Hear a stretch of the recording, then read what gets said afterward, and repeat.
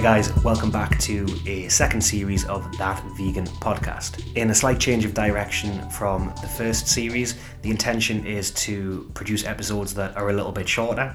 So I'm still going to have guests on the show, but reduce the time and conversation to about sort of 15-20 minutes to hopefully make it a bit snappier and just to give you a lot more takeaways from the conversation. I also really want to focus more on current affairs and topical issues in the vegan world.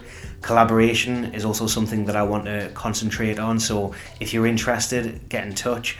Already I've had a few people who I've recorded conversations with, and there seems to be a nice little bit of interest out there in terms of people who want to come onto the show and just share their opinions or do a review of a product, so that's really encouraging so far. And lastly, just more consistent with the episodes, hopefully get more content out on a regular basis. So let's just jump straight into today's guest. Today's guest is a lady called Lucht. Such an interesting person with a wealth of knowledge, and to be honest, there's so much more that I would have liked to talk to Dawn about, but intentionally kept a lot back. Well, first of all, to keep the episode short, but also just to perhaps encourage her to come back on the show again and share some more of her knowledge and her expertise. We discussed 3 areas today in the podcast. We talked a bit about Dawn and her business, Sunrise Health. We talked about maintaining good food habits, something that's particularly important at this time of year, and also detoxing. So I started the conversation by asking Dawn about a photograph that she posted on Instagram a few days before the conversation and how her journey since then has developed.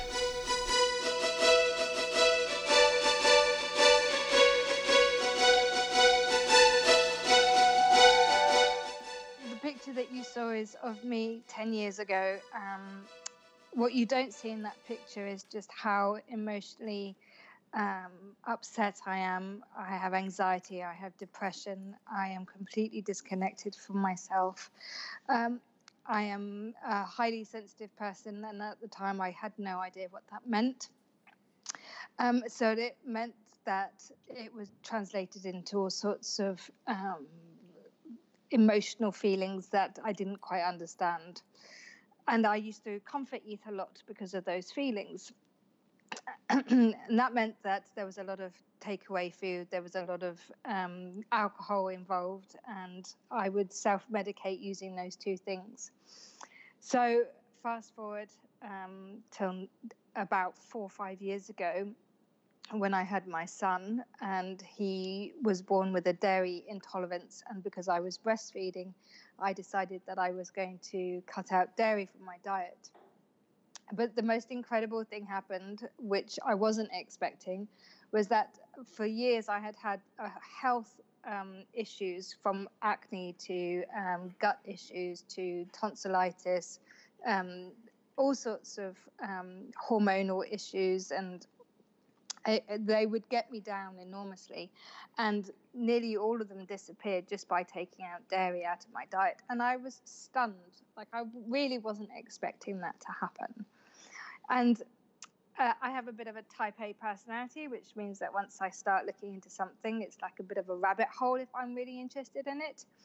And I became engrossed with knowing as much as I possibly could about plant-based diets and what they meant and how they could improve my diet. And my son at the time, his sleep was so poor that if my diet wasn't on point, then I was suffering with severe sleep deprivation, as well as poor nutrition. And it just made me a really grumpy parent. And I didn't want to be like that. So I just found that the more I started to eat differently, the more I started to change how I approached my view of food and nourishing myself. Not only did my physical health radically change, I lost weight, and all of these health issues that I had completely disappeared. But what was so surprising was my emotional health started to change too. I felt less anxious, and my depression pretty much completely went away. And I had this enormous lust for life that started to come up, and I felt this internal strength that I'd never had before. And it started to rise to the surface, and it just made me want to help other people experience this profound change that I'd experienced too.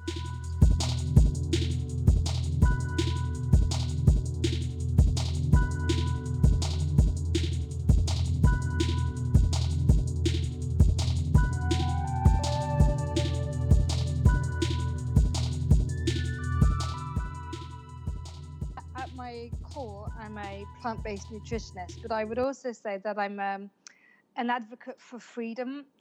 And what that means is freedom from sickness, freedom from ill health, freedom from negative emotional attachments, from looping thoughts, anything that keeps us from living our best, most authentic lives.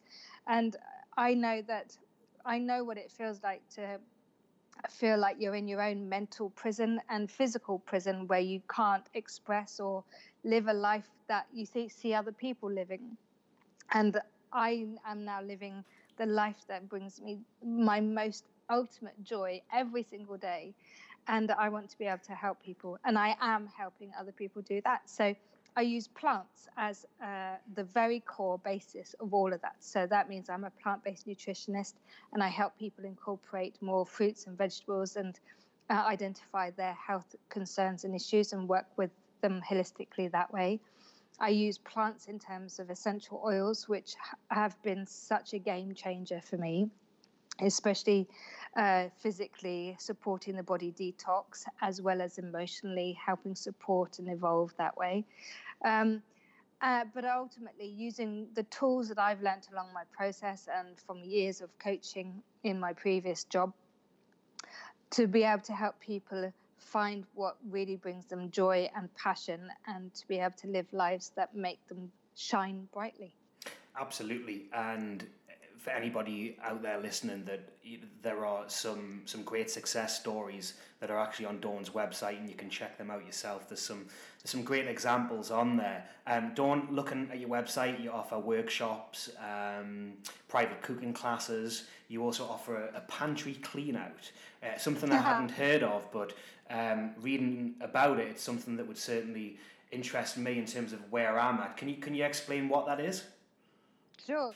So, most of us have cupboards full of stuff, and when we are embarking on a wellness change or journey, we can go and see somebody, have a conversation, a consultation with them, and then we come home and we're kind of left with all of this stuff in the cupboards, and we go, what is this stuff? Like, I'm looking at all this stuff, and I have, for the first time perhaps in my life, I have no idea what's in any of these products, and it can be a total and utter overwhelm. So what I do is I come along and we work on informing and empowering you to know what's in these products so that you can make the decisions of whether or not you want to keep them and what you want to do with them. But understanding what's in your food and what's in your cupboards, and then working with you to make the best possible choices for you. That's so interesting. So is it also about changing the I suppose the environment of your kitchen and the environment of your fridge and your cupboards, in that you wouldn't necessarily want to be surrounded by junk foods or bad foods, just so that it's actually not there in front of you, and then you're not making a bad choice? Well, I find that willpower is an overused phrase, but it's also very, very true that if you're faced with your Achilles heel, for example, mine would either be peanuts or chocolate. If they're in my house, then I will eat them. There's no bones about it. So if I can remove that for somebody and help them understand that you don't have to be surrounded by temptation all the time, because it's not going to help you on your journey, then yes, we can remove those. Absolutely. Let me jump in there, Dawn, because this is something that I've thought a lot about. I've been vegan for nearly 7 or 8 years now. That's something that I've always tried to do, to sort of change the environment, to make it easier in terms of my choices. Given my personal situation that I'm married to a non-vegan, there's not a lot I can do there. I.e., there are lots of foods in the house and temptations that I can't take away because my wife eats a lot of those foods. So, if somebody else is in that situation, is it therefore just a case of willpower, or I don't know, should you have your own cupboards, or do you have your own little sections? What would be your approach to something like that? It depends on who the person is, I think, because in my experience, what I would prefer is that you have an honest conversation with the person who is you're living with, and ideally you then have a conversation around, can we support each other in where we're at and what we're doing, and how can we approach this? So I don't think there's ever going to be one size fits all solution for your particular issue. I know that there are some people who kind of draw a line down the fridge and say, this is your half and this is my half. A demarcation line. Yes, do not let that dairy go over the line, or whatever it may be. Yeah. But like I have my son is a meat eater. I would, my preference would be that he doesn't, but his favorite thing in the world is bacon, and I literally can't stop him from enjoying that. And so he does have some products in the house. Sometimes I don't have bacon, but we do have other bits and pieces. And my choices are that I don't eat them. I don't know how to explain. I don't even feel called or compelled to eat those kind of things now, where I'm at in my journey. But if somebody was to, then I think that would involve a conversation with their partner or husband or wife or whatever, and say, look, how can we both be happy with this? Yeah, absolutely. I think the further down the path you are in terms of being a vegan or eating healthier, the easier it is. I suppose when you're in the early stages, it is harder. But yeah, I agree. Those foods that were once so tempting suddenly don't seem so appealing anymore.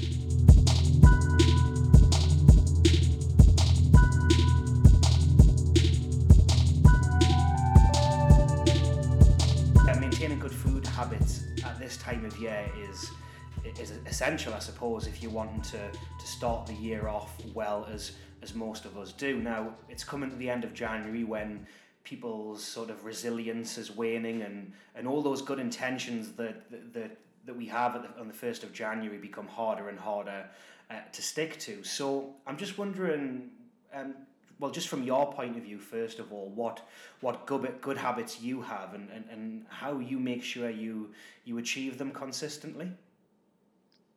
So my number one recommendation and suggestion is preparation.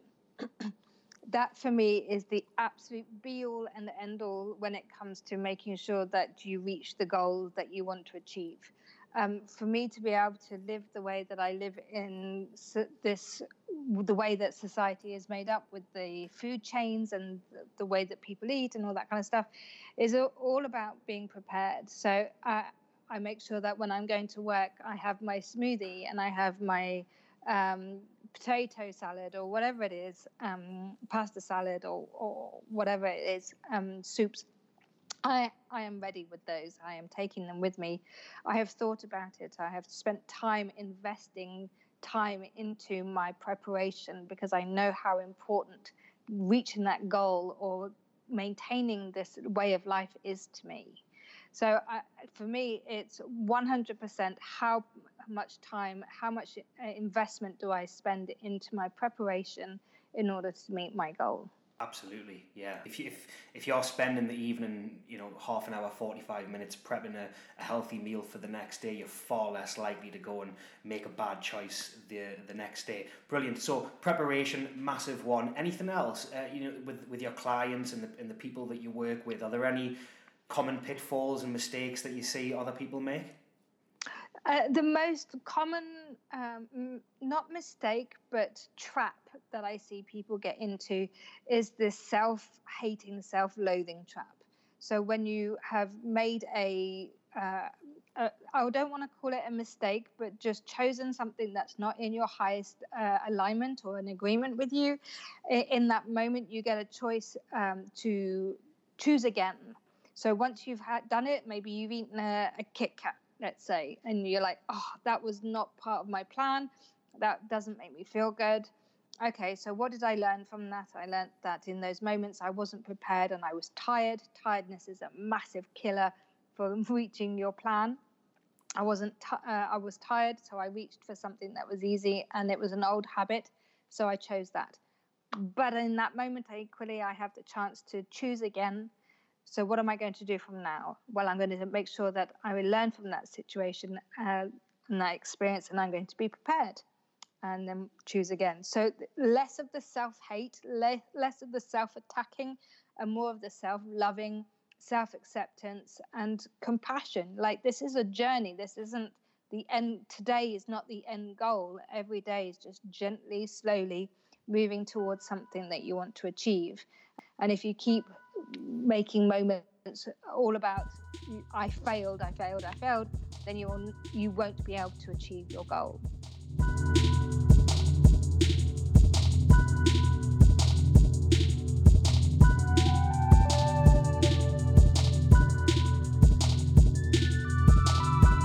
And to finish, Dawn and I talked about the power of detoxing.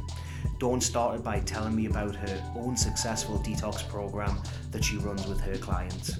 What's interesting is this is the second 7-day detox that I've run, and nearly all of the people who were on the first one wanted to do the second one again because they felt so amazing after the first one. And it wasn't because they hadn't learnt what they needed to learn on the first one.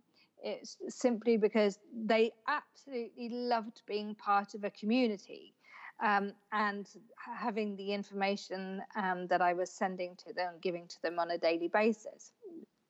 Because that's one of the key things when you're going through transformation, is to make sure that you've got some sort of community around you, because the more chance of success you have will be dependent on what is your circle of friends, what are the people, what are the messages that you're getting on a day-to-day basis.